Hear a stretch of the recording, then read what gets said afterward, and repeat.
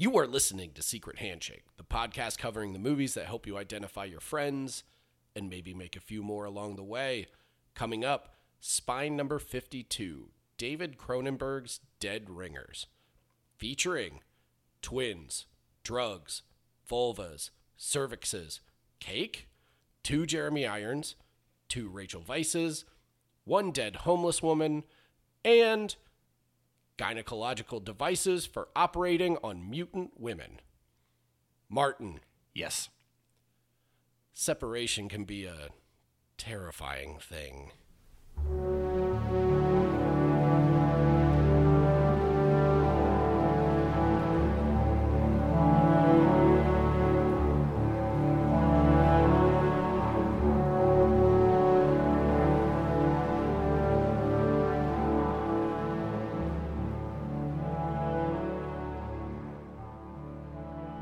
Welcome back to another edition of Secret Handshake. I'm your host, Jacob Knight, and joining me as always is Martin Carlson. Martin, you ready for a whole lot of graphic childbirth? Oh, man, absolutely. And we're doing Dead Ringers, our second Cronenberg-centric episode after Videodrome, kind of back when Crimes of the Future came out. Yeah, almost a year ago now. Almost a year ago Which is now. Crazy. Isn't it insane that movie came out, 12 people watched it, and then it sort of vanished from the public consciousness whatsoever? Like, I feel like we need to shame everybody out there who just let possibly the last work from one of our great genre masters just kind of vanish into the streaming ether. Like, shame on you, motherfuckers. Yep, for shame. Everybody who's in my immediate film fan group, you, friends from work and stuff, it's all we talked about until it came out, and every one of them saw it. So I think among a certain clientele, it was a big fucking deal and continues to be. But I think for like not to be like snooty, the general public, it just kind of went by pretty quickly.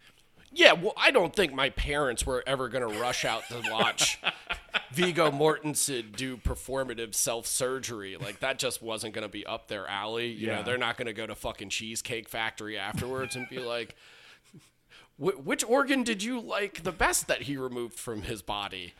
But no, I mean, it does speak to, and honestly, it's kind of what we're doing with this episode too, is that it speaks to how in the glut of the streaming kind of content arena, even the greats can put something out and like, it'll appeal to like 20 people. They'll talk about it for a weekend, but even we will like, you're right. Yeah. Basically be like, okay, move on to the next thing, and it's like Crimes of the Future is one of the best fucking movies of last year. It's one of the best movies of Cronenberg's whole career.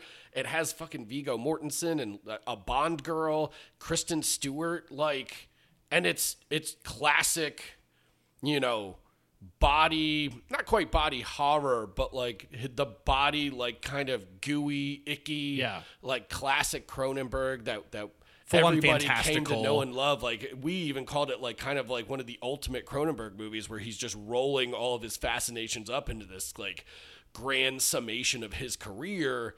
But it's like, oh, it came and went, but we have a new Cronenberg property coming now that is kind of doing the same thing. There's a Dead Ringers remake with Rachel Weisz playing the Mantle twins, the sex and drug addicted gynecologists who want to push women's medicine to the brink. And like, I don't think anybody's fucking talking about this thing. Like, it just kind of has come and gone, and like Amazon put a 6-hour, prestige limited series with one of the great actors kind of currently working, and nobody. And it's directed by fucking Sean Durkin. Yeah, and Karan Kusama worked on it. Yeah. And the writer of Normal People, which was a huge show, like a big success. And we talked before about the way that like Amazon will just bury stuff. I mean, like only, they're terrible at promoting their shit. And for me, I think there's obviously the algorithm that knows that I'm going to like this kind of thing. So it showed up number one on my app, on my PlayStation. It's like, or my Apple TV. It's like, boom. You're going to like this. Martin, there's so many babies' heads crowning in vaginas in this. This is number one for you. So, confession. Oh, God. In in middle school and high school, you would see like the live birth like on video, right? No. They would show. We didn't do that. Okay. In Franklin, Indiana, they got you started early because that's all we're good for there is fucking and having kids. Philly, they just took you to the hospital. They're like, see that? That's life. Yeah, there you go. Welcome to Chester, PA. Don't get shot on the way out. All right, here's a Springsteen record. All right, but I missed both days of health class where they showed the live birth. So I had never seen one until I saw Adaptation. And I'm watching Adaptation in my bedroom after college. And I didn't know what it looked like. And I was just watching this great fucking movie. And all of a sudden they had that like flash of time. And I saw it and it was like spit out my drink. And with this show, it's like the first 5 minutes. Oh, yeah, there's a montage. It's a montage. I'm like, Jesus Christ, man. And it's a lot. They really go for it. You didn't know? Did you know that's how babies were made before that? I'm still figuring it out. Okay, that's fair. I'm not even 2002. I'm not even 40 yet, dude. I don't even fucking know how this shit works. Did I ever tell you about the time Teenage Mother played at the beginning of the 24-hour Exhumed marathon? I believe this was the first year that they ever had it. I think in 2006 or 2007. Well, and we've talked about it in our 24-hour marathon episode. The way the Exhumed boys will program stuff is like in the wee hours of the morning, since you're there from noon till noon, Saturday into Sunday, say at like 3 a.m, they'll play a movie that you're not entirely sure is real. You're like, yeah. Like there have been whole films that have played in that block where I've been like, did I hallucinate that? Like Boarding House? Like, I didn't think that was a real thing. Anyway. Yeah, exactly. Imagine watching that at 4 a.m. off of no sleep. They did that. I watched it at 5 p.m. on a Friday. So. But they played Teenage Mother the first year, and like the notorious thing about Teenage Mother is that it's basically like a beach blanket bingo type movie, like 50s movie, but it's done as it doubles as like a Reefer Madness style, like cautionary, like don't have premarital teenage sex, or Mary gets pregnant and all of a sudden she goes from being the popular girl to the pariah. And you're like, ugh. But like the whole thing is super hokey, plays out like kind of the way you think it does. But then all of a sudden, because it was put out, I believe by Jerry Gross, who was like one of the most notorious kind of exploitation hucksters, is that they actually cut in like real hospital footage of a woman giving birth, and in like unbroken one-shot graphic like industrial movie detail. And that played drive-ins and shit back in the day? Yeah, exactly. Wow. Dude, that auditorium, it's like me and like, 50 sleeping dudes like around all in black t-shirts that say like demons and shit. All of a sudden you just hear, oh my God, what the fuck, dude? And it's just, that whole auditorium was suddenly up and watching a baby come out. And it's like, the sweet miracle of creation at 4 a.m. Well, it is something that runs throughout, to Cronenberg, it runs throughout his filmography, is like ideas obviously of birth or forms of birth, and I think specifically about The Brood. And there's so much imagery in The Brood similar to the film Dead Ringers, specifically the scene where she's the Holy Mother who lifts up her shawl to show all these sacs, growing out. It's this like mutated form of birth. And to go away from Cronenberg, you have like a movie like Alien. The most obviously famous scene is a birth scene, but with a male. And these things stick with us because we're terrified. Alien, which Cronenberg was set to direct at one point. That's right. Yeah. And so it feels, you could see him leaning in on that stuff as well. But Dead Ringers, the film, is so interesting because it's the first time I feel like he gets literal with it. It's like, I'm going to actually talk about real OBGYNs based on the real Marcus twins. Because there's two sources basically here. Is that there's a pulp novel from the late 70s that was a big hit just called Twins, and it is the epitome of like a dime store paperback, like $300 like Paperbacks from Hell page turner piece of shit. I read like 3/4 of it before this episode, and it's like pretty good. It's really well written. It's written by an author named Barry Wood, and she teamed up with an actual like medical writer to get the scientific parts of like the gynecological life if that's even a real sentence, like kind of down on paper, but it is like straight up late 70s hot house melodrama horror with the Mantle twins are basically, I think they're called the Harrisons in the book. I can't remember. But they're like incestuous with each other. Like they're jacking each other off, but they're doing all the other stuff too. Is they're switching places to pick up women. And like one's a genius. The one's the drug and alcohol kind of addicted, like wild card who's out there partying and is just kind of like the face to the business while the other one's the brains, let's say. But like, it's just a gnarly little potboiler, full of like a Southern Gothic, like incestuous side plot and like lots of sex and violence and but also like weird like hospital politics and stuff like that. It wasn't what I thought for years, because I love Dead Ringers. Yeah. Like this is one of my top 5 Cronenberg movies. And like for the longest time, because it's at least in part based on a true story in Toronto, right? It was actually in America. It was in New York. Oh, it was in New York. Mm-hmm, okay. Yeah. So like it's based on real twin gynecologists, but also based on this book, because this book basically beat him to the punch. Yes. Because he wanted to make it from the 70s on. And then this book beats him to the punch, so he kind of felt indebted to crediting it. But his is based more on the real gynecologists that you researched. Yeah, I went deep last night. No pun intended. No pun intended. But so yeah, they were called the Marcus twins. The story ran in the New York Times, 1975. Okay, and that's when their bodies were discovered. And the book Twins is like 77 or 78. I want to say. Yeah, so not too far after, and there were all kinds of thoughts about how they died, about like suicide pact or one killed the other.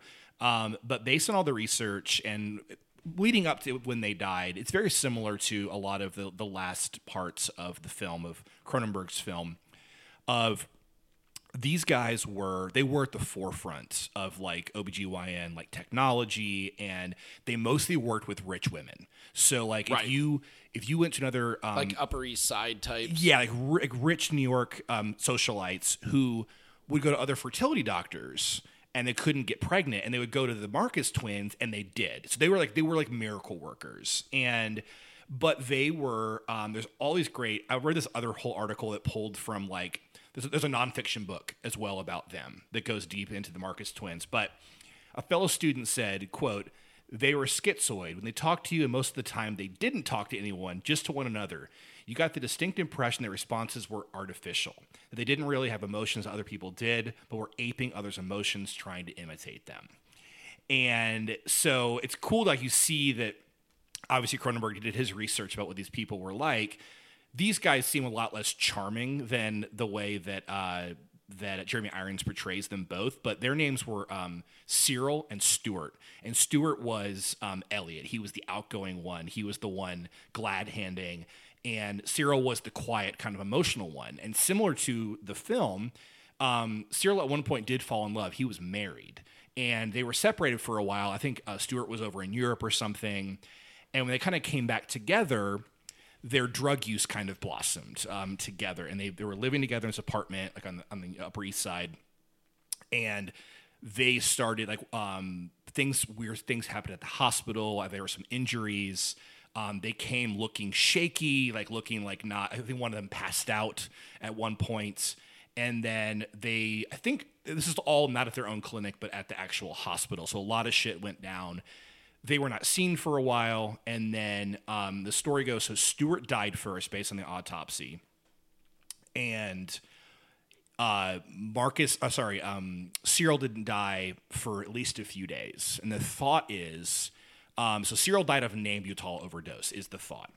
They were using all kinds of different pills, like in the film, it's uppers and downers and all kinds of designer drugs, and the thought is that Cyril just starved himself to death sitting next to his brother and then died. And they were almost like a dog dying by its master's side. Yeah. So that's my diatribe. But it was a really fascinating, I read it a couple hours last night, and a lot of it overlaps pretty closely with what Cronenberg did. Yeah, I mean, right down to the romantic subplot to where a woman always comes in between the twins because that happens in the book too. And then it happens famously in Cronenberg's movie to where an actress comes in, played by Genevieve Bujold. She's great. And who's absolutely amazing, comes in between, Jeremy Irons' twins, and that's where the real fracture and friction begins between them. But I mean, I guess to take it back to how these are all kind of telling the same story, one of the things we talked about when we had heard about this being like, there's a Dead Ringers series? Okay, starring Rachel Weisz. Neat, okay. Weird. But it's like, what reasoning was there to basically mine this from the IP vaults? Because, like, I don't think anybody's really clamoring for a redo of, like, Cronenberg's first big dramatic movie, which is fair. Yeah, like The Fly is close, but it's more gooey. Well, it's when he breaks from genre. Yeah. It's like he, makes Shivers, Rabid, The Brood, Videodrome, or Scanners, Videodrome, Dead Zone. And then The Fly. And they're all genre movies. Oh, and Fast Company, the race car movie. Yeah, that was 1977. Yeah, that's earlier in Canada. Good movie with William Smith. I like that movie. I'm a completionist, so I had to see it. Exactly. Yeah. But I mean, like, that first run is straight up genre stuff. It's horror, it's sci-fi, it's known. He becomes like a brand unto himself because his movies have this very chilly, icy quality.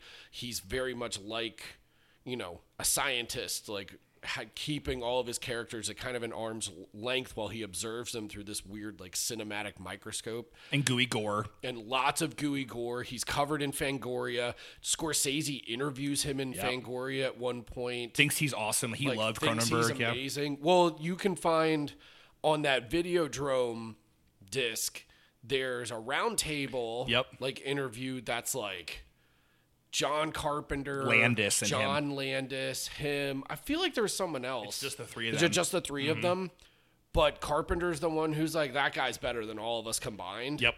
Like, and Landis is like talking a mile a minute and kind of being a fucking idiot. Like usual. And Cronenberg's just sitting there like in his weird, professorial kind of state. Talking that very calm, intellectual voice. But, like, Dead Ringers starts the next phase of his career, and in particular, a collaboration with Jeremy Irons, because he would make not just Dead Ringers, but M. Butterfly after this, too. Man. Which I think is one of the undervalued entries into Cronenberg's filmography. We actually watched that together for the last episode. Dude, it's so good. It's tremendous. Yeah. But in my opinion, as somebody who's just been, because this is the most important filmmaker to me of my entire life. Like, it's just, De Palma's the great stylist that I've always been attracted to, but, like, Cronenberg's the one whose movies have spoken to me on, like, an intellectual and, like, philosophical level the most, and have, like, evolved the most. Even as I've gotten older, I've pulled even more from them as we go along. And I mean, because to me, that's what the great movies, like, really do, is that, like, in every stage of your life, you find a way to reevaluate them to where, like, all of a sudden they meet. Like, The Fly means something totally different to me at 40 than it did at 14 when I first saw it, and it was just a cool fucking monster movie with Jeff Goldblum. Now I watch that movie and think it's one of the great relationship films of all time. Best divorce movie of all time.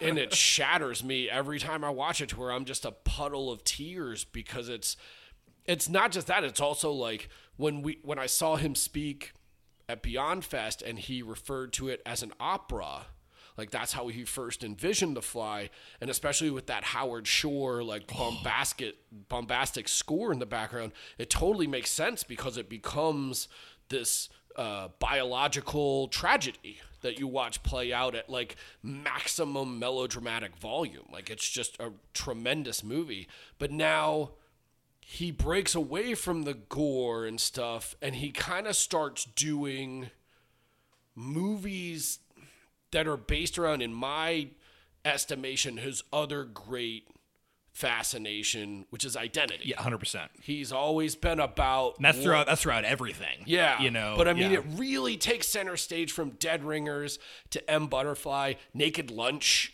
is like, Jesus, all about like retaining identity throughout the creative process. Crash... History, Violence, and Eastern Promise is hardcore. Just dead on. Like, it's not even subtext at that point. It's literally just about a guy becoming another guy. Yeah. The undercover. And then, of course, he goes even to Crimes of the Future. Yeah. His idea of him being this undercover guy in the art world, you know? Yeah. Well, and, I mean, we don't like the movie, but Maps to the Stars, you know, you also have actors trying to portray, like, their own family members and live out, like... these pieces of their legacy that they're known for because they're Nepo babies, essentially. So it's like he's just fascinated with this idea of like, what makes me me? And how do I retain that even as I evolve like throughout time? And Dead Ringers is like, what makes these people, these twins who almost talk in synchronicity with one another, what makes them unique individual human beings? Yeah, because it's I strangely rewatched Dark City the other night, the Proyas film, which I like a lot. Hasn't aged well for me. I hadn't seen it in years, and I still adore it. But there's a similar idea too of like a Blade Runner. Where it's like, is identity just memory, right? Is there something more to the human soul or identity beyond what's happened before?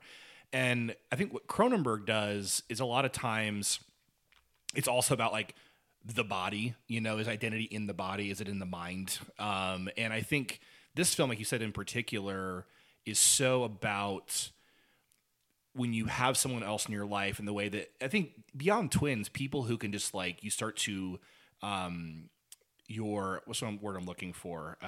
Codependency, you know, and your identities start to like melt together. And couples do that all the time too, you know, and they start taking on each other's qualities.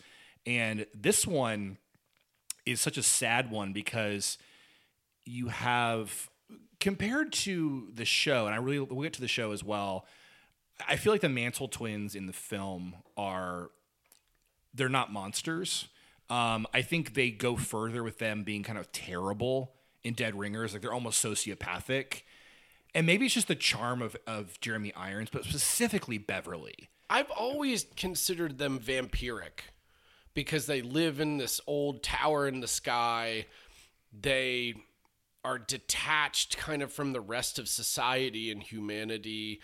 They sustain themselves in a very particular fashion that's like they monitor each other's food and everything. It's just like, and they're like in a parasitic fashion, they kind of feed off of each other's energies the whole time, right down to like when, you know, Beverly wants to have sex with someone, Elliot has to go get them for him. And then they swap places, which is a dramatic point that carries on from like the books, like all the way to like the David Cronenberg movie and then the series itself. Like that's one thing that they always hit on because it's such a slimy move, man.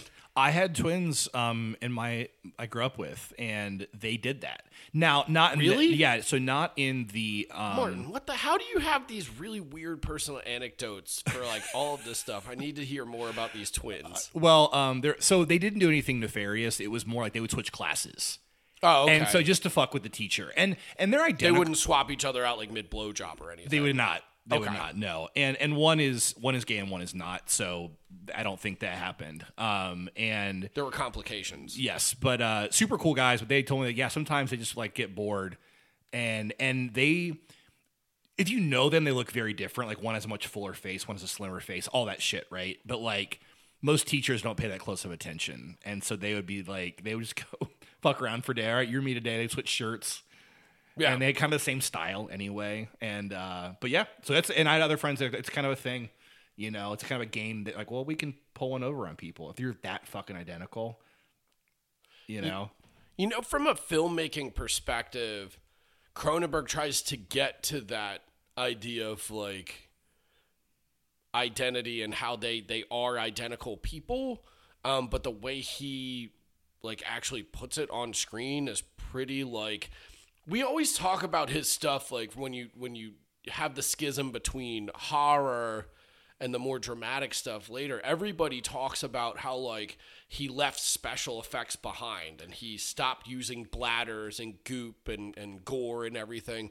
But like Dead Ringers has one of the greatest special effects of his career because he uses this very unique rotoscoping technology to have both Mantle twins on screen at the same time, and then Jeremy Irons through his performance and just little ticks and the way they dress and like stuff that you were talking about with these twins that you knew, like he's able to like differentiate each other. And I think the movie does it in a much more clever way than the show does, because the show like blatantly is like one wears their hair down and one wears their hair up, where like it's almost entirely actorly choices with the Irons representation of the Mantle twins, because like it's such a full performance and like Cronenberg is putting it all out there in a way that like nobody ever really talks about his direction in terms of like flash or long tracking shots or real, you know, technical like verisimilitude or what have you. But like here, like, yeah, he's shooting it like his usual like easy cold, setups, cold, detached kind of lens, but like the fucking show-offy special effects to get this performance in frame is awesome. Yeah, I watched a behind-the-scenes thing. They used all the because they had to use computer-controlled cameras too. Right. There's that one shot. They were motion-controlled, right? Yeah. Computer-controlled, so like Star Wars, exactly, with the miniatures, and so they would do it over and over again and just have him in different places. And you would play off of like body doubles and stuff. Yep, kind of like the whatchamacallit in Social Network. Oh yeah. But that was, you know, he had Josh Spencer, whatever his name is, and they would do they did a lot more facial, whatever, like mapping for that. But I always thought there were two Armie Hammers. Me too.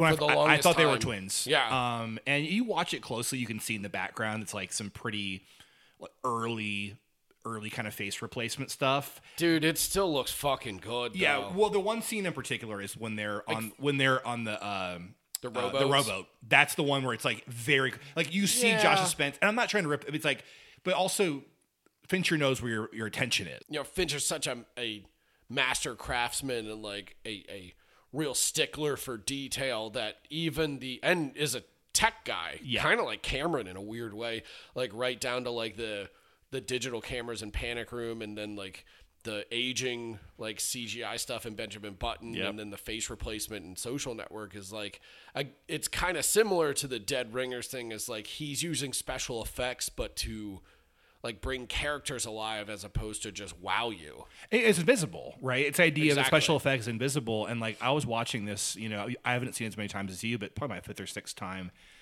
and you just totally forget. Like you completely, and it's a mixture again. You said the filmmaking, the special effects and then just performance. I mean, Jeremy Irons, I can't think of a better performance from him that asked more of him. There's an argument that this is the greatest performance of the 80s. I think that obviously people are going to be like De Niro in Raging Bull. That's like the one that's usually mentioned the most. Yeah.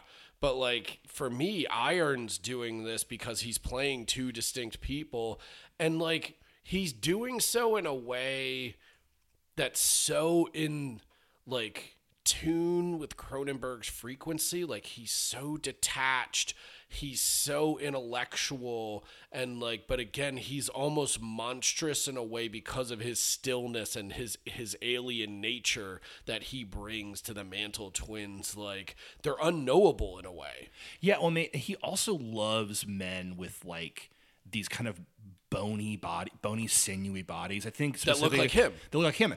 I think specifically about James Woods in Videodrome, and then this. And there's that shot where he's Stephen Lack in Scanners, who shows up here too as the artist who makes the. Still not a good actor. No, not a great actor. Bad actor. But he's an artist though. He's a visual artist. He also life. He was a visual artist in Toronto, I believe. I believe he's still alive too.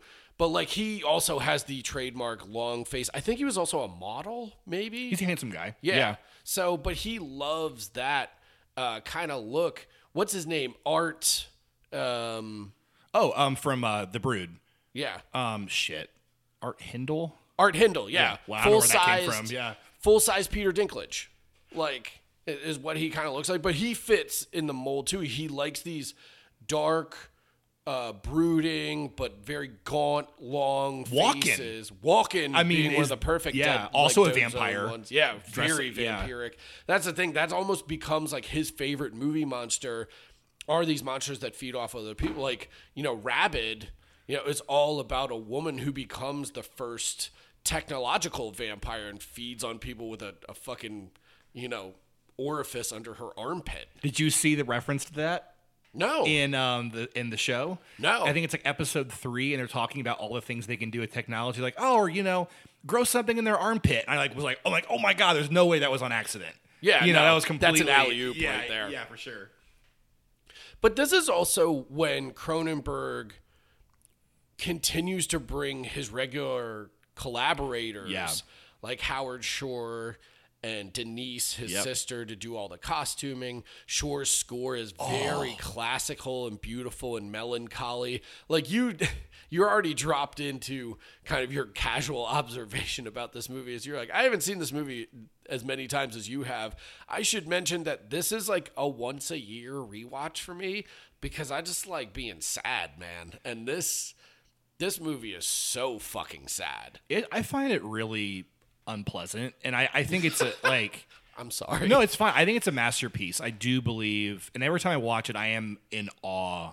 And I always, like you said, I always find something new to like about it. As with most Cronenberg films, the one I watch the most is Videodrome. I watch that like probably twice a year. I think that Fly's me. The Fly's just the one I've watched so many times. And those are dreary as fuck too, but they're definitely more fun than Dead Ringers, And I think specifically what he really captures for the last like 40 minutes in particular is a realistic depiction of someone losing their mind.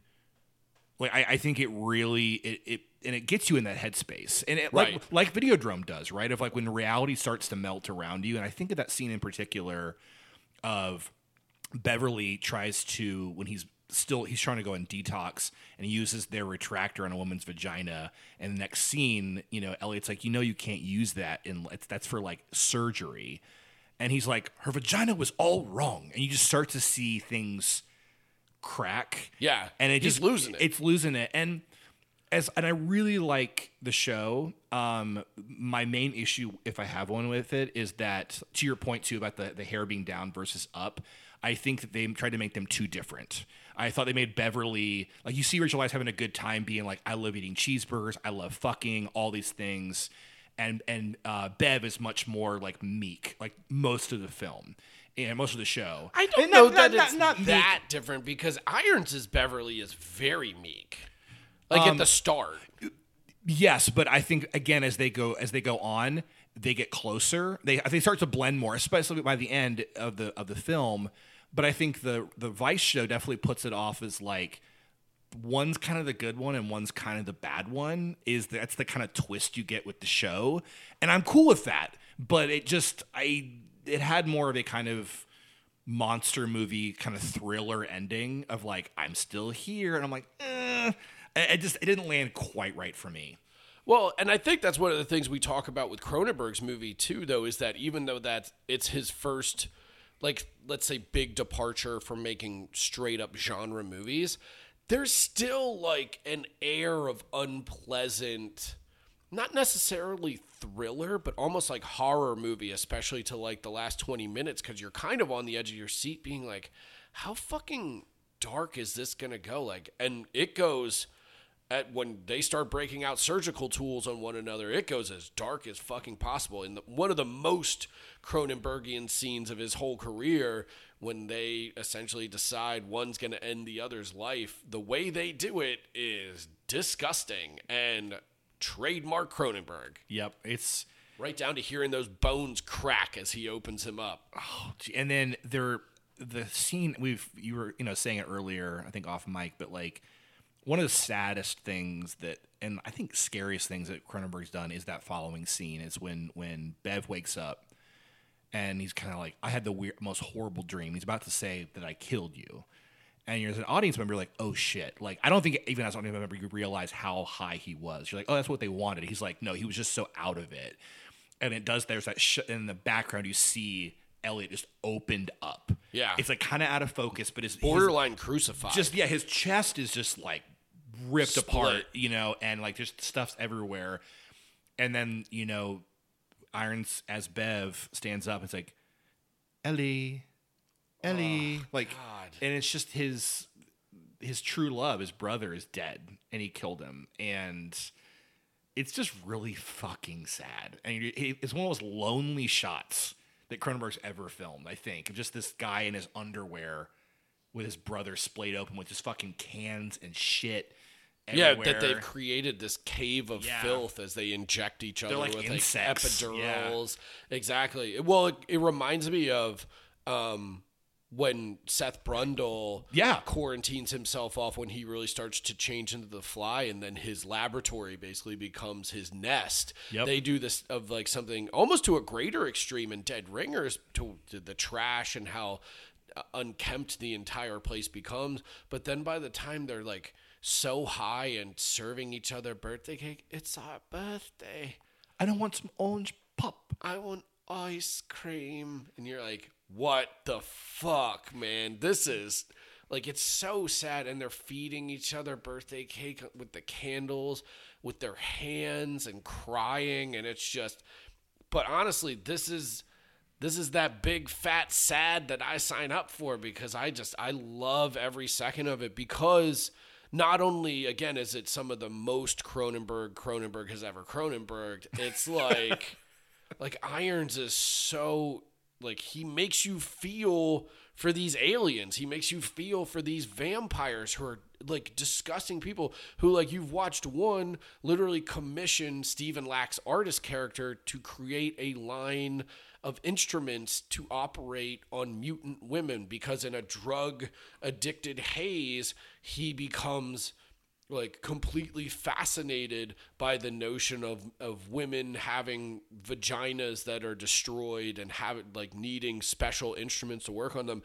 And those instruments that fucking Stephen Lack makes are terrifying. Well, and they're pure. I mean, if I had to say what's an image to show a person who has never seen Cronenberg before, right, I would be like, that wasn't too gross, that shows like his design, it would be those instruments. Yeah. That metallic, cold, they're alien, they're insect-like as well, which they look like alien probes. Yeah. Well, and there's something I wanted to ask you about. I wrote it down watching the show and then rewatching the movie. Is a subplot of the movie and a subplot of the show is the artist in their life. So with Stephen Lack in the film, you have this, he is commissioned to make these, right? And later in the film, you find out that he has made more molds for himself, and now is like has them out as art pieces, right, in his gallery. He's going to make a lot of fucking money. And the same that Greta does in the show. It's their live-in nanny or their live-in maid, who turns out has been like making an art show kind of based on them, mixed with the death of her mother and childbirth.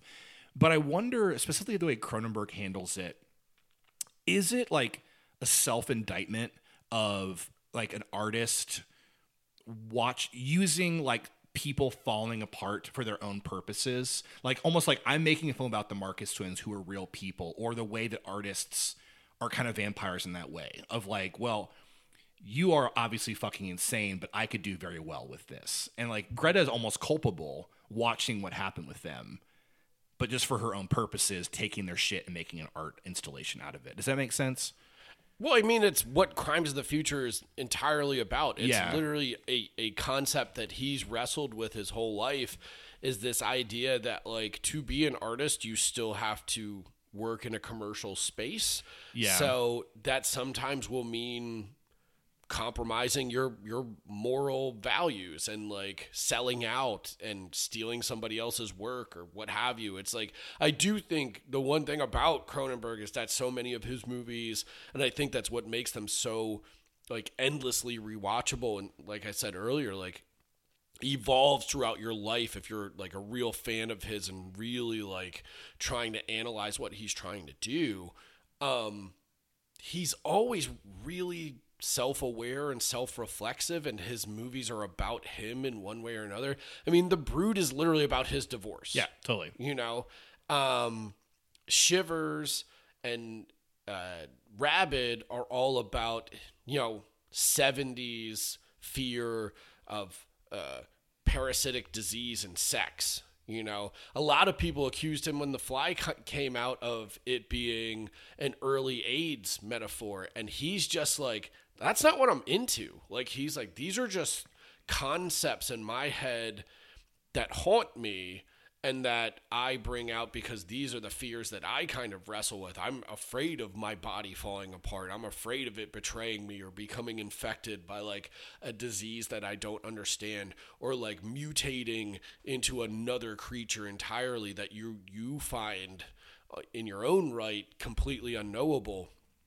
He's always not necessarily self-indicting, but definitely like he holds the mirror up to himself the whole time and doesn't always like what he sees. Yeah. No, I think that's fair. And I think, too, there's a running thing in the film of Dead Ringers where, like, Ellie doesn't respect what Claire does. Like, there's a whole thing about, they have a conversation about art where he's kind of like, I never saw the point. You know, it's this thing of, like, science versus art kind of seems to be a push and pull in Cronenberg, too. But they're artists in their own way. I mean, the fucking, like, they're... pure Cronenberg, their gallery where they do their actual surgery in their fucking red robes. Talk about vampires, right? Yeah. I mean, just it's the great bit of design that everybody remembers from the original Dead Ringers. And like... And they pull for the show. That they pull completely for the show. Those bright ass reds that... I almost feel like Francis Ford Coppola stole a little bit of that for Bram Stoker's Dracula. Like, that's always been one-to-one in my head because there's such a hard use of red in that movie, too, and a lot of those capes look very similar. That's great. And I think, or the armor that he wears in the beginning. Exactly. Like that red. Mm-hmm. I just rewatched that. What a fucking movie that is. I got that 4K. Really? Beautiful. Oh, I gotta watch that. Yeah, dude. It's so fucking good.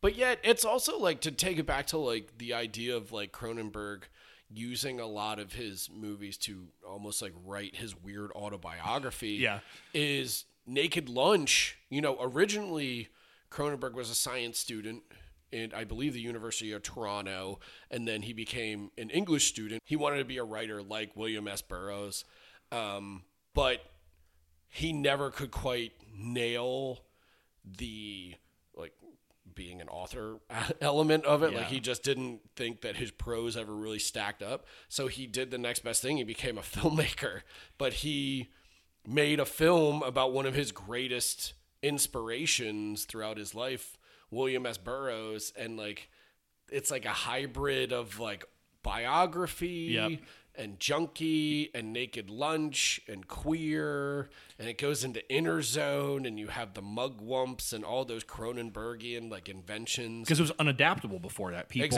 they are like, it's impossible to make. But Cronenberg decided to make it one of the ultimate like self-reflections of like, this is me struggling with the creative process and what it means to me and what it means as it represents for my identity as a person, you know, and he intertwines himself with one of his heroes. Yeah. And just, the insanity that comes upon you when you're a writer in particular, you know, or an artist. And I love the Inner Zone is just the creative place, right? It's where he goes. It's the imagination. Yeah. It's where you lose your mind. Yeah. And as you and I have both written stuff, and there are times where you're really deep in it and you're like, I think I'm going fucking crazy. Well, it's like the whole mantra of the movie is exterminate all rational thought. Yeah, that is my philosophy. But I've always struggled with Naked Lunch a little bit. I like it as an intellectual exercise, and visually, I actually think it's one of his strongest movies. All of those like deep browns, the tweeds, fucking Roy Scheider emerging from another body at one point. Like, there's a lot of cool fucking shit in that movie. But at the same time, it's such an intellectual exercise that, like, I, on revisit, will sometimes struggle with staying engaged with it completely because it's not necessarily entertaining. It's one of my favorites, actually. Oh, okay. Yeah, and I totally get what you're saying. And I I think I came to it at the right time. It was when I was going that big binge when I was in grad school. I should also say that I'm not a Beat Generation guy. And I'm not really either, but I like the whole aesthetic. I love the noir aesthetic, and I love the kind of pulp novel design of Inner Zone and the whole so gorgeous, and all the spy stuff again that Cronenberg loves. The idea of being undercover that he brings back for like Crimes of the Future, the weird tangents too. Yeah, the undercover element of having being an different artist. identities. But I like the weird tangents though in it too, like the whole scene with Ian Holm where they start talking telepathically. Yep. It's just like, what the fuck is even going on here? I mean, it's also a movie where a typewriter grows a giant anus and then gets it rimmed with cocaine, basically, or heroin. It's such a fucking strange film. Yeah, it's just one, and I think it's a film too that I don't quite understand fully. Like you said, it's an intellectual exercise. So I feel like when I watch it, I'm trying to kind of break apart the mystery box a little bit more, and I think it is of a cohesive piece that all makes sense. But to your point, though, it's not the one that I pop on when I want to kind of have like fun. Like I generally like Videodrome is dark, but I like watching that movie. Same. Like I like being in those worlds as fucked up as and when I'm really just want to have a good time. I know it's not one of your favorites, but Scanners. I like the whole spy setup. I've been coming around on it with later revisits. I still think it's overvalued by a lot of fans in his body of work, but I like it more, especially like it more in the post-MCU era because it's almost like a glimpse into what a Cronenberg superhero movie would kind of look like, which is a neat thought exercise in this day and age. Yeah, that's a good point. Yeah, it's definitely, I almost like it not even as a Cronenberg film. It's kind of a fun, like it is a fun kind it's of, just action. It's a fun action. Like there's a great car chase. I love the scene at the artist's barn where the shotgun wielding people. Oh my god, that shootout is so fucking good, so amazing. And then I mean, like Michael Ironside is really on one in this movie. Like maybe my favorite Ironside role, probably. I don't know, Starship Troopers. I mean, it's pretty great. Yeah. I just saw a great Ironside role. Have you seen Blackberry yet? I have not. Since we're on the topic of Canadian movies, dude, you got to see. Dude, I heard it's just great from you and other people. It's very, it's weird because it's from the guy Matt Johnson who made The Dirties, that kind of faux found footage movie about school shooters. Yeah. And then he made Operation Avalanche, the one about faking a moon landing, essentially, which is a pretty cool movie. But he makes almost like he exists almost entirely in like the mockumentary kind of form. And there's this great interview with him I listened to last night on The Big Picture with Sean Fennessy, where he talks about, you know, like D.A. Pennebaker and the Maysles brothers and stuff. And like, he's a real student of documentary filmmaking in a way that I thought he was just kind of a weird outsider, Canadian funny guy. Cause he's also the guy who made Nirvana, the band, the show too. But like, cause he just has this real goofy Canadian nice guy energy, but like he was very, very thoughtful and insightful. And he even talked about how this is like his first like quote unquote real movie, to where like he's working with a crew, he's working with real actors, he has to make his days on time. But like he even talked about how like they shot this entire movie in like long lenses and everything, so it felt like almost National Geographic work, because the entire film is about the foundation of BlackBerry, and which became the biggest cell phone in the world for like 5 seconds before the iPhone comes along. And it stars Jay Baruchel as one of the founders of the company, and then Glenn fucking Howerton. I heard he's awesome. Dude, you want to talk about vampiric? Like, he floats through this movie like capitalist Dracula and just destroys people. It's almost like if a hybrid of the Alec Baldwin character from Glengarry Glen Ross or the McConaughey character from Wolf of Wall Street kind of merged into one demon, and he just floated around. Like, he literally, I think he screams almost every line in the movie. Like, he just comes through and bulldozes these dudes. But it should be In a perfect world, at the end of this year, he would be up for an Oscar. It's the best performance I've seen this year thus far. It's completely electrifying, and it's awesome because it's fucking Dennis from Always Sunny, and you're like, I didn't know that you could do this, man. Like, it's a real deal performance, and it's fucking hilarious, too. But he does something similar, and Johnson talks about Cronenberg, too, about how what he wanted to do with this movie is basically make this very observational, almost funny mockumentary about the rise of this piece of technology that has since expired. Like, we know this has an end to the story because we don't use it anymore. Versus Air is about something that's still making $400 billion and this is a actually year. a great flip side to Air, because where Air is somewhat lionizing the dudes from Nike. They're heroes. Yeah. They're heroes in it. These guys are straight up villains. Everybody in Blackberry is completely unlikable, except for one character who Johnson plays, and are just these like blood-sucking Canadian freaks who are pure hucksters and climbing to the top with like this thing that they know is kind of a piece of shit, but they're selling anyway. And like, it's a great flip side to Air. It's a great flip side to Social Network. And it's a great, especially Steve Jobs, the Danny Boyle, Aaron Sorkin movie that they made together, where again, Sorkin's kind of lionizing, Steve Jobs, and to another degree, like Mark Zuckerberg too. Like, he obviously admires the advancements that they brought into our life, into communication and technology, where like Johnson is very clearly being like, these guys are fucking pieces of shit and complete let's be real about it. And like, it's kind of interesting because he talks about the storytelling, how he didn't want to focus in on the tech of it because it would become Cronenbergian, because we had a relationship with it, and it would become about like the way that we become biotechnical people. And I was just listening to him be like, my man's just like dropping quotes about D.A. Pennebaker and fucking David Cronenberg, and suddenly like I'm a fan of yours for life. And also like Cronenberg's like influence just continues to like ripple through Canadian cinema. Fuck yeah, you can't deny it. He's one of the godfathers, man. But yeah, I think like it's weird. I revisit the sad ones of his. I guess that's not weird for me, but like I revisit like Dead Ringers. I revisit Crash a lot. Yeah, that's unpleasant for me too.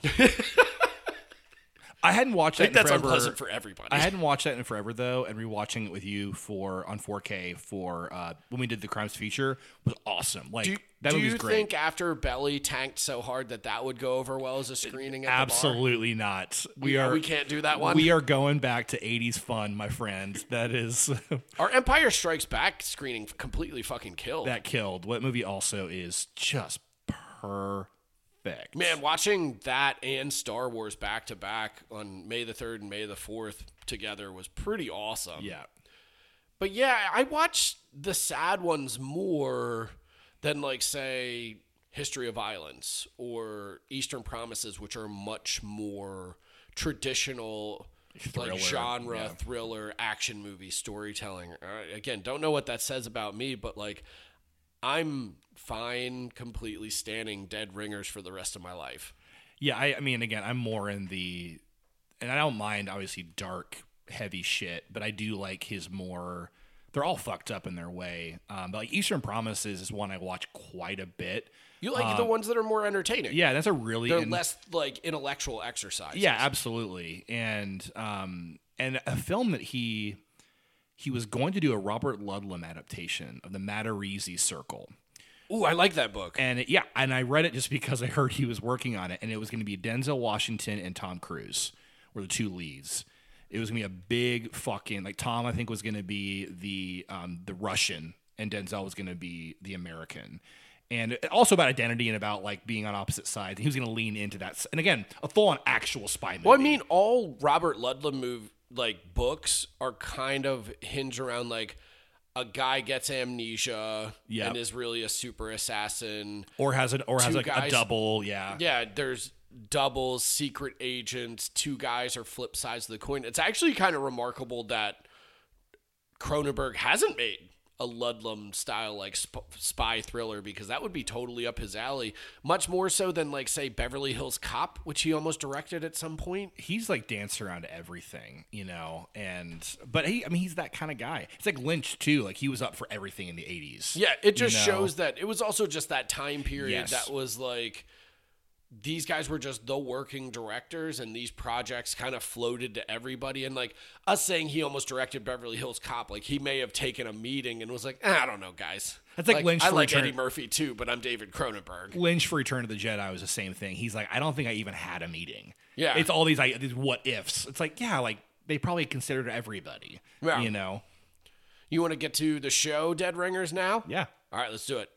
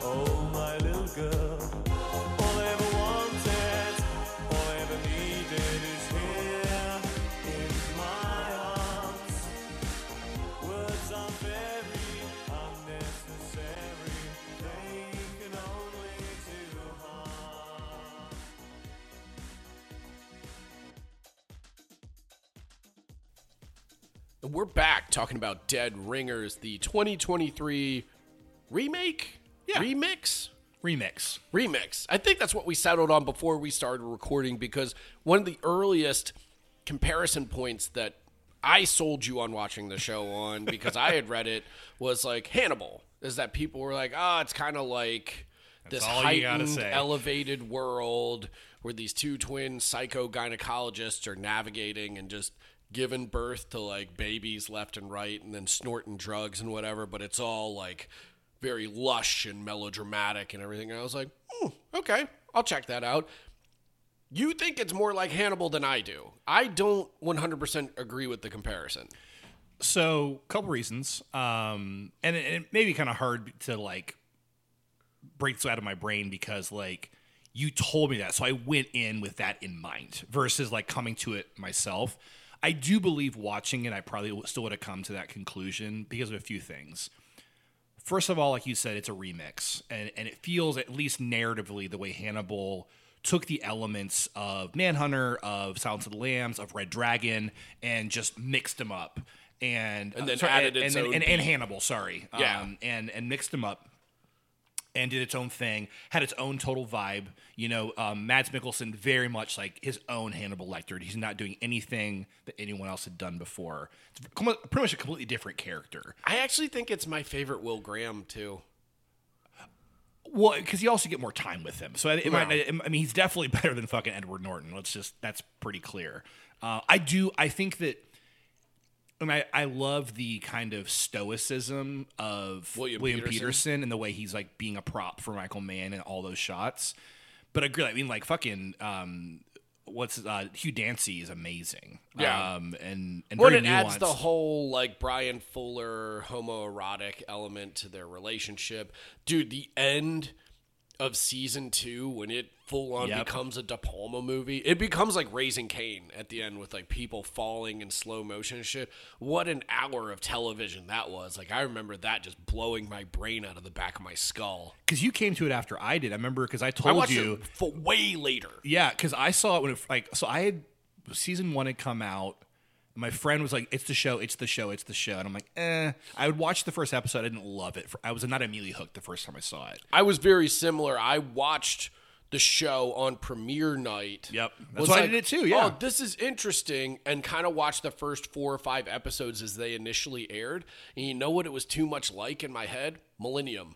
And I had lived through Millennium. I love that show. I like it too, but I was watching it being like, oh, okay, like I've seen this before, this is cool. But then because it was doing kind of like, it was taking like little side characters and asides and stuff from the Thomas Harris books and then fleshing them out into their own plot lines and everything. And like I admired that as somebody who loved the movies and like devoured those books growing up. Like I appreciated that as a fan, but it felt too much like a case of the week type show, when and that's starts what out Millennium was, and then it evolves. I didn't give it time to evolve into its own thing and kind of fell off, and then I watched it like 10 years later or whatever, and I was like, oh shit, I totally missed out on this. This is fucking great. Especially season 2, when there are still cases of the week, but they're so extreme and crazy. The guy who has the outfit of the bear with hydraulics, oh my God, is like fucking crazy. But to Dead Ringers, I first of all felt the remix thing. Also, to your point, it's very heightened. It's like this like higher class, the bourgeoisie, and kind of skewering them at times, but also skewering like the intelligentsia in particular. The pretension of a lot of people in this world, specifically in the medical world. I was going to say the tech and medical world, to where like, one of the patron saints of Elliot and Beverly's future birthing clinic, because that's the big thing, is that it flips the gender. Yep. They're no longer men. It's played by Rachel Weisz in a fucking performance that's just on one. Like, I love her so much in this. She's incredible. She throws herself in to the same degree that Irons does, but just in a totally different way. Yeah. Like, she makes the characters totally her own. A lot in the same way that you were talking about with, like, and I think this is the right way to do it, because it's the way that, like, Mads Mikkelsen is kind of like, well, I'm never going to be Anthony Hopkins, and I'm never going to be fucking Brian Cox or whatever, so I just got to do my own thing and just make it so that nobody even thinks about them. They only think about my iteration of Hannibal Lecter. She does the same thing with Beverly and Elliot Mantle, is that, like, by midway through the second episode, like, I wasn't even thinking about Jeremy Irons. I was like, oh, this is the fucking Rachel Weisz show, man, and I'm all here. Yes. And also just, like, visually, I just think there's a lot. It's very Hannibal. The set design for everything. I think how much is set around food and meals feels very Hannibal. Again, Hannibal is going, because he's a lot of dinner scenes. A lot of dinner scenes. But I will say it's not as pulpy as Hannibal. Hannibal obviously has a propulsive thriller narrative, and you get less of that in Dead Ringers. There's a lot more, again, to your point, dinner scenes, like weekends away. There's not a lot. There's obviously less murder, and things like that. Actually, far less, significantly less. Only one homeless woman bites it, really. Yeah. Well, I mean, honestly, this is the flip side to the narrative we were talking about at the beginning of the episode with the streaming glut and how everything is content these days, and like there's so much of it that it's almost impossible not only to keep up with in conversation, but just to keep up with, period. Like we don't have enough hours in the day to watch all this shit. Yeah. And a lot of it is shit. And like a lot of it is junk. But at the same time, because people are just like, we need more content, we need more content, we need more content. Like, stuff like Dead Ringers slips through the fucking system and kind of infiltrates it, because, like, yeah, this isn't, it's genre-y sort of by the end, in the same way that the original movie is. But, like, this is art TV.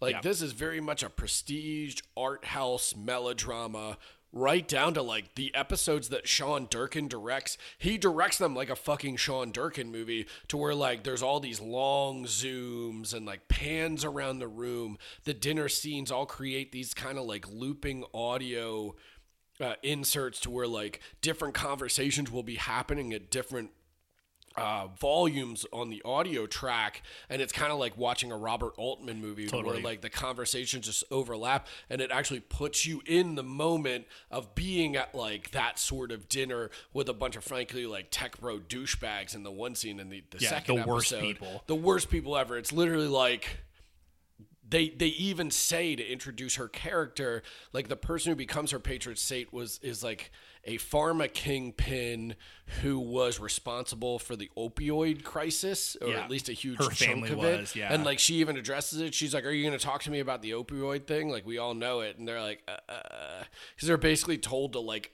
The Mantle twins in this are basically told to avoid that as like a talking point. But then there's also like the other member of the family is like working on like transhuman biological technology, like a total Cronenberg. I wrote that. I was like, this is super Cronenberg. Yeah.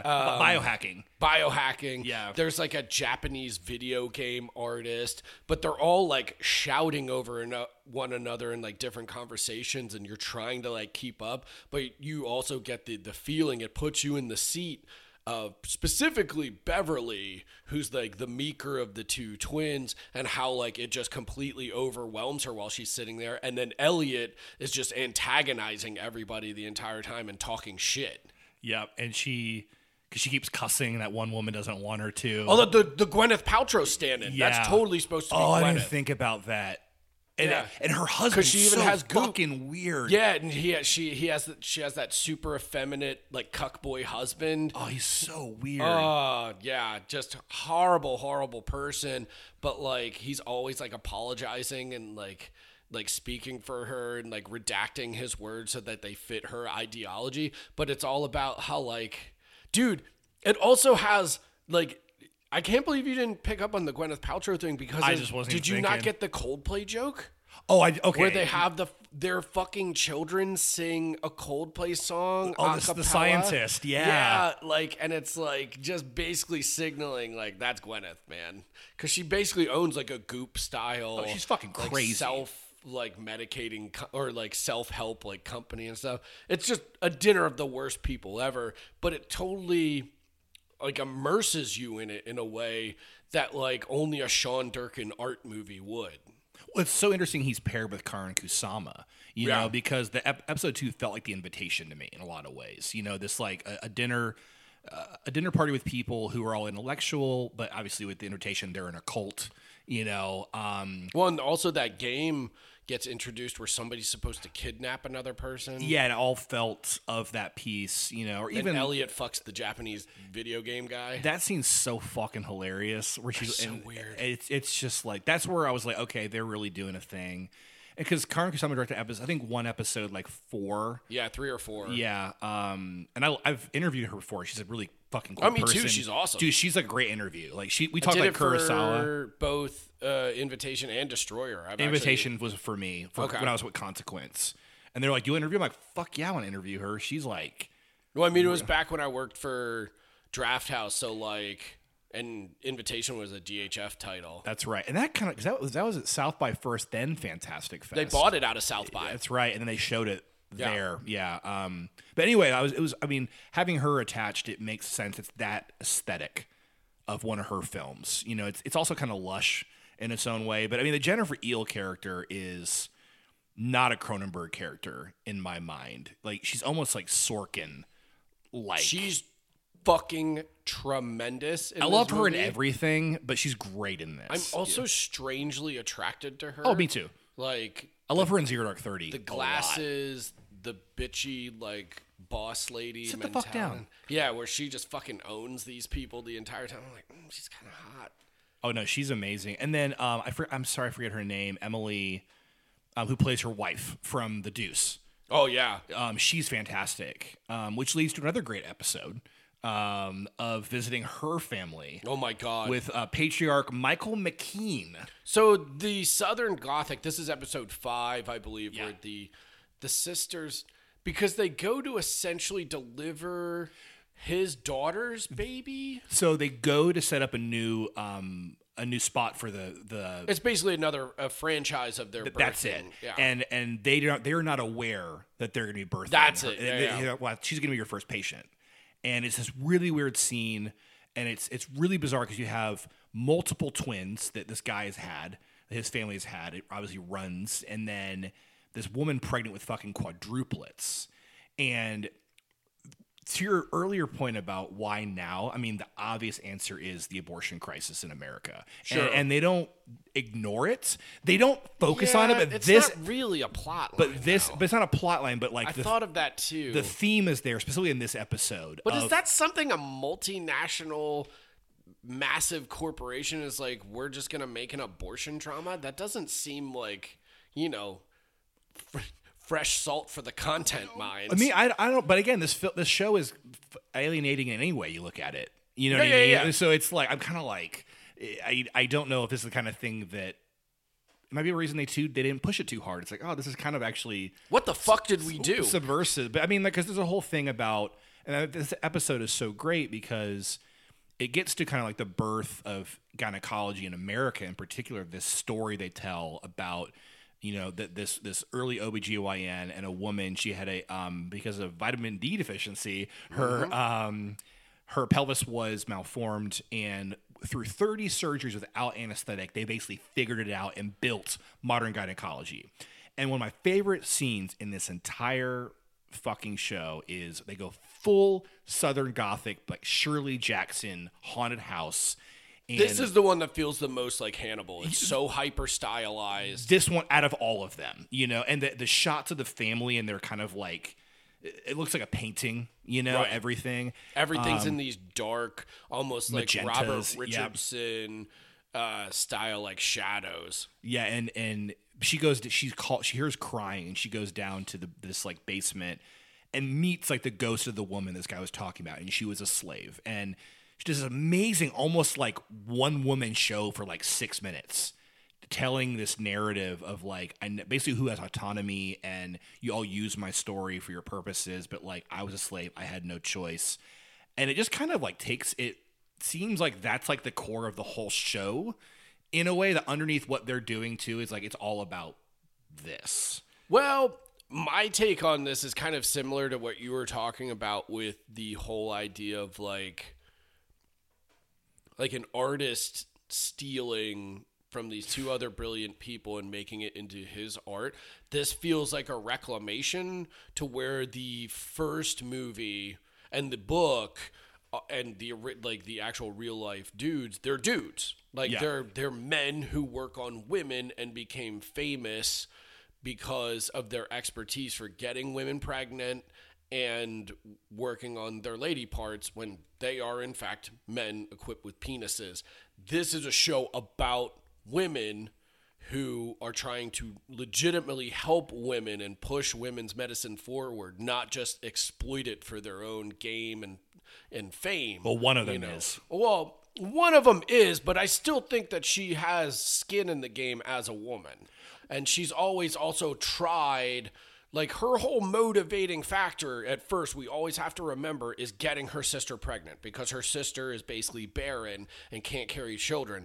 It is rooted in genuine human emotion, and I think helping a fellow woman achieve the dream that they've always wanted. Like, I think you can always thread that needle through the entire show. Here, this feels like a very explicit, like, here was a man who pioneered the earliest days of gynecological medicine, but he did so by exploiting women. And this is them kind of taking it back. It's the same way to go back to the artistry question that you asked. I like the way that this version of the story mutates that to where, again, in the Cronenberg original, it's Stephen Lack, a male artist, taking and creating these art sculptures out of these tools to work on mutant women that these actual gynecological geniuses brought to him.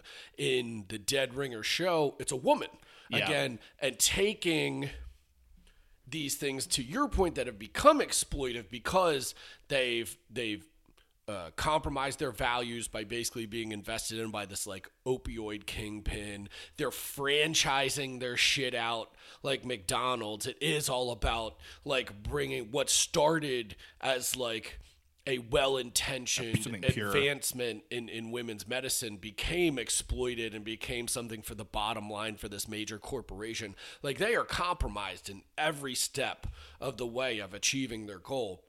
But Poppy Lou's character is now borrowing all these little pieces from them, but using it to tell her mother's story who died in childbirth, and to actually reconnect individuals who see this now because of the way that these people have exploited it for their own fame and gain and everything, that she's bringing it back to that human element to where it's actually about the women on the table who are giving birth and sometimes giving their life to actually bring a new life into the world. Like, Dead Ringers, the series, is a very like feminist minded work of art, and it's pretty interesting how it mutates the original story to kind of fit its end goals. That is interesting too, because that scene of Poppy Lou, Greta on the table playing her mother in this kind of like live art piece at the gallery looks very similar to the woman who dies early, the woman that the reason they actually end up building the Mansell Institute is at the hospital. Beverly is very angered that they're so busy and the women are kind of mistreated, that a woman says, I have pain in my abdomen, and she fucking bleeds out and dies. Like, she hemorrhages. And Beverly's like, no, you should take a look at this. And they're tired of that. They're tired of women being at the center, or the whole theme of the show, too, she keeps saying is, pregnancy is not a disease. It shouldn't be in a hospital. Yeah, it shouldn't be in a hospital. It should be treated as like the human miracle that it really is. But it's also like one of the original tragedies was a mother giving her life, during birth, like dating all the way back to like caveman times. Yeah. And that's kind of what the art exhibit becomes, is that it's literally about how like this great tragedy has echoed through time and affected so many lives and taken so many women, that even when these two originally noble-minded genius doctors set themselves in their great minds to reclaiming women's medicine, it still gets exploited by another woman, I might add. Just by capitalism. But by a woman who doesn't give a fuck about any of that. And it's just like, I don't care if people die. I don't care if I put out poison under the streets. It's just, I make money. That's what fuels, the world, not humanism. It's a really tremendous 6-hour actor showcase that probably shouldn't exist at all, but I'm totally glad it does. No, me too. And it's cool to like have a companion piece to the film too, because they're so different. I watched them both back to back, and I didn't feel like I was rewatching the same story at all. I didn't feel like, okay, versus some remakes or remixes. Like, dude, sure. I've already been in this world, but they're so different. And it's cool to see another artist play in the same sandbox as Cronenberg, but like, it's not a Cronenberg show at all. There's elements that are Cronenbergian. It calls back to it, but it's doing its own thing. Well, and especially like, and for me, the style of the science and everything feels like an Alex Garland film. It feels very like Ex Machina to me. That's fair. Like that kind of view of science. Again, it's even colder than Cronenberg, Well, and all his movies are also very women-centric. Yes. Like, they're all about, like, Alicia Vikander in Ex Machina. Natalie Portman in Annihilation. Jesse Buck. Well, the whole squad of basically women. Oh, yeah, sorry. I'm thinking of Annihilation. But specifically Jason Natalie Lee and Portman. But then also Jesse Buckley in Men. Like, this is his bread and butter, man, for better or worse, because it doesn't always work for everybody. I really liked Men. I know I did not. You did not. But I love Annihilation. I don't love Ex Machina. That's the one of his that everybody's a huge fan of that I've just never really took a shine to. I think Donald Gleason, I like him, but I think he's miscast in that movie. That's a big issue for me. And it's also his first feature that he directed, and you can kind of tell. Annihilation's a huge jump forward for him, like in every way. Also, basically, like, fucking sat on and shat out by Paramount. Like, they wanted no part of that movie. Well, and it's pretty different from the book. The book's phenomenal too, but like they're both special in their own way, and it's actually one of my favorite movies of that year. I cannot say how much I love Annihilation. Well, Martin, this has been great. Another chance to talk about my boy, David Cronenberg. Yeah, if you hear this, David, we love you. We know you're listening. Because you're such an avid podcast guy. But we think you're freaking great. No, it's always good to talk Cronenberg with you, and I'm excited for another one of our favorite filmmakers. Yeah. We're coming up on the season finale now, and it's going to revolve around basically the patron saint of the show, who is Paul fucking Schrader. Cannot wait. He has a new God's Loneliest Man movie coming out in Master Gardener. So we're going to basically cover his whole run of sad sack fucking losers, from like American Gigolo to Light Sleeper, hell to Taxi Driver, all the way up to The Card Counter, First Reformed, and now Master Gardener. But you'll have to stay tuned next time to Secret Handshake to hear all that Schrader talk. See you next time.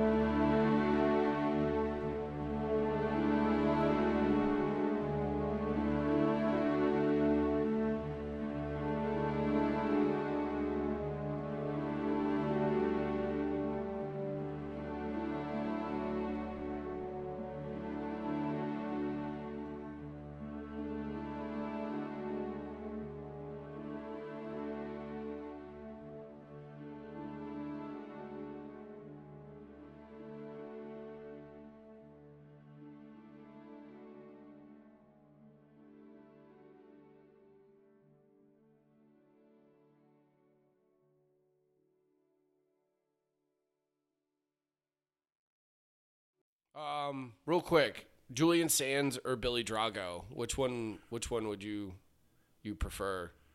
In a movie? I wish I could have a third, like Julian Sands, Billy Drago, and like someone else for Fuck, Marry, Kill. Fuck, Marry, Kill, Julian Sands, Billy Drago.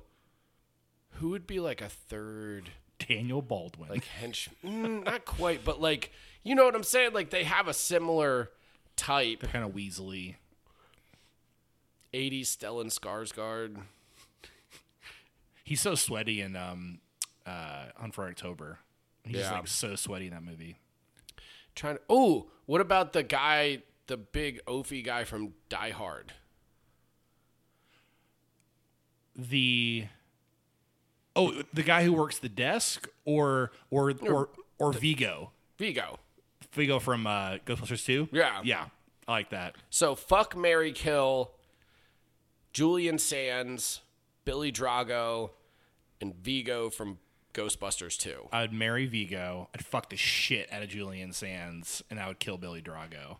And I love Billy Drago. I'm glad we cleared that up. Yeah.